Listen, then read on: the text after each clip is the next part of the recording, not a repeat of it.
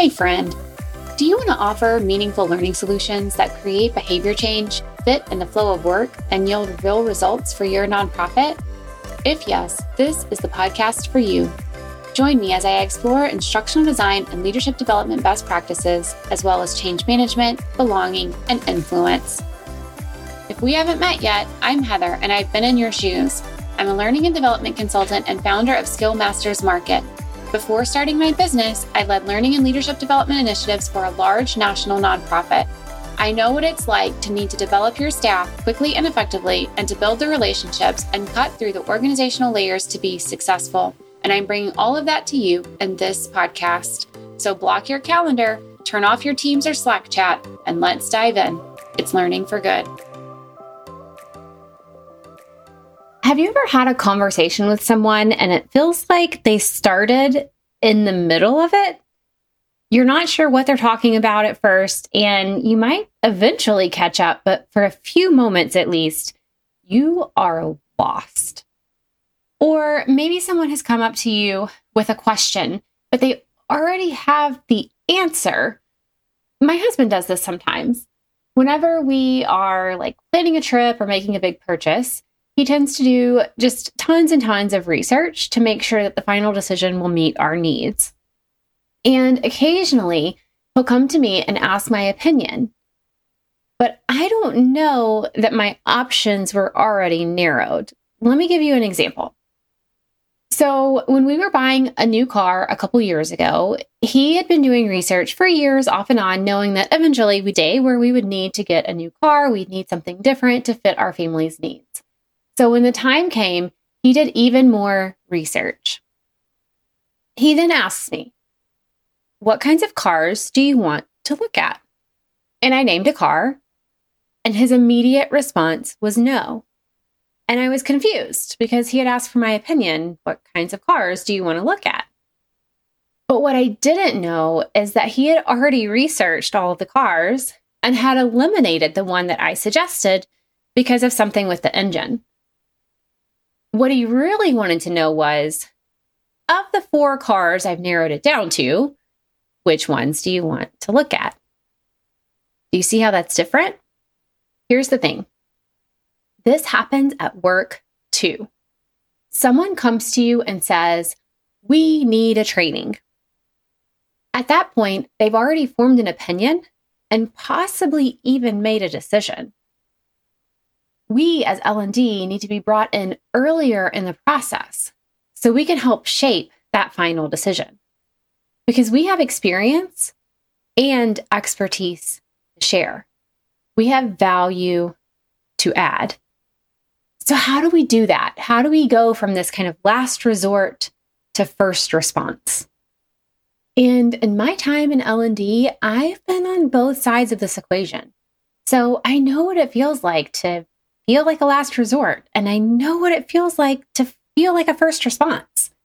And I can't wait to share some tips with you to build those relationships so you can be the first response more often.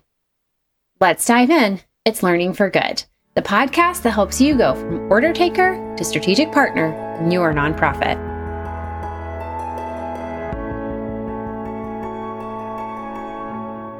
Okay, let's say someone comes to you because they need a training.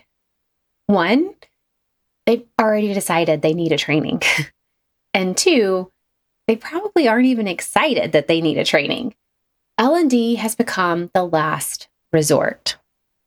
Now let's imagine a scenario where someone comes to you and says, "We're going through this change," or "We're trying this new thing," or "We're struggling to do X.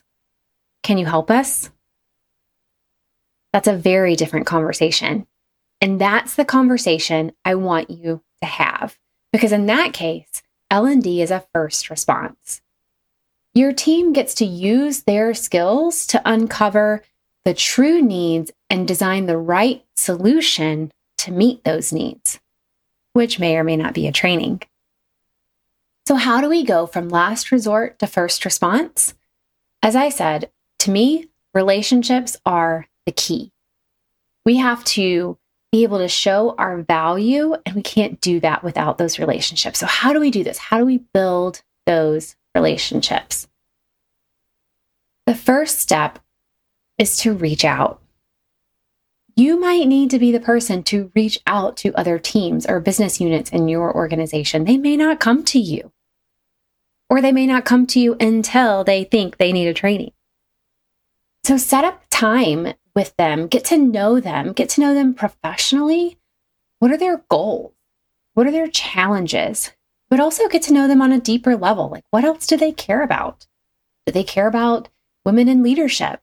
Do they care about innovation and having a team that can really consistently innovate in a high quality way? Do they care about financial sustainability?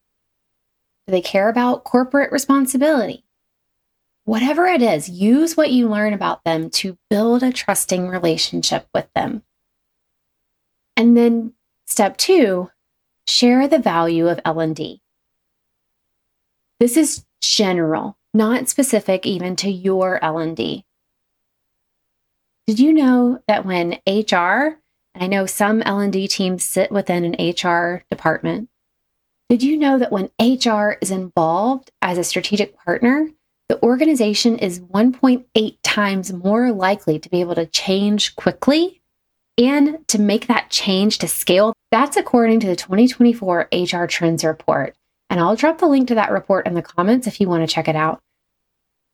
But if one of the things that this other leader cares about, the thing that's keeping them up at night, is implementing a large organizational change or scaling a new program or service, you can help. L&D can help. So we have the opportunity to tell them that, to share the research. And there's plenty of research out there proving the value of L&D. And once you know what they care about, you can show the data that proves L&D can help them do those specific things. Okay, step 3, tell them what L&D can do. Now, they probably think of L&D, they probably think of training. And yet you can do so much more than that. You are more than training. So tell them what you offer. Tell them how you can do needs assessments, how you can help them uncover things that are going on in their teams and what skills might be lacking or motivation or needs that might exist. Tell them how you can define competencies and what the benefits of competencies are. Talk to them about peer learning or book clubs or workshops or video or microlearning or anything else that you offer. And continue sharing the value of each of those options. And again, connecting it back to what they care about. Okay, step 4, show them what L&D can do. So once you've started talking in a language that resonates with them and their particular needs, you're probably going to pique their interest. So it can't stop at just talking. We have to put our money where our mouth is. We have to follow through. We have to show them how L&D has been successful in the past, and this is specific to your organization. Show them what you have been able to accomplish with other teams. And then when you have the opportunity to work with them, put measurements in place so you can show them the results later. And that leads me to step 5, share the business impact. To share the business impact, we have to be measuring for it. So why are they bringing you in? Are they looking to help their staff raise more money?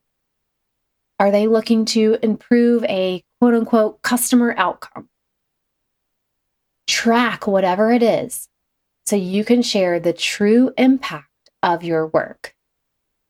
Not just did people enjoy it, not just did they learn something, but what is the impact on the organization, on the people you serve, on the thing they care about. Now, I have an episode on measuring impact, and I'll drop that in the show notes if you want to learn more about that. So those are the 5 steps that I recommend take that initiative, reach out, share the value of L&D more generally. Tell them what L&D can do. Now, this is more specific to you and your team. Show them what L&D can do and share the business impact. Relationships are complex, and there are plenty of books and courses to help you build relationship skills. So use everything you have at your disposal to establish and maintain those relationships. You want to be a trusted colleague, a collaborator, a co-creator, and a strategic partner. Let's go get you a seat at the table, friend. Until next time on Learning for Good. Hey friend, was this episode helpful for you? Did you like what you heard? Do you want more content like this? Here are 3 things you can do. Hit subscribe. Leave a review on Apple Podcasts or your podcast app of choice.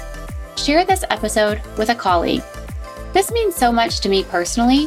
I read every review, but it also helps me learn what content you like most so I can create more of what you want. All right, turn that Teams or Slack chat back on when you're ready, and I'll see you next time on Learning for Good.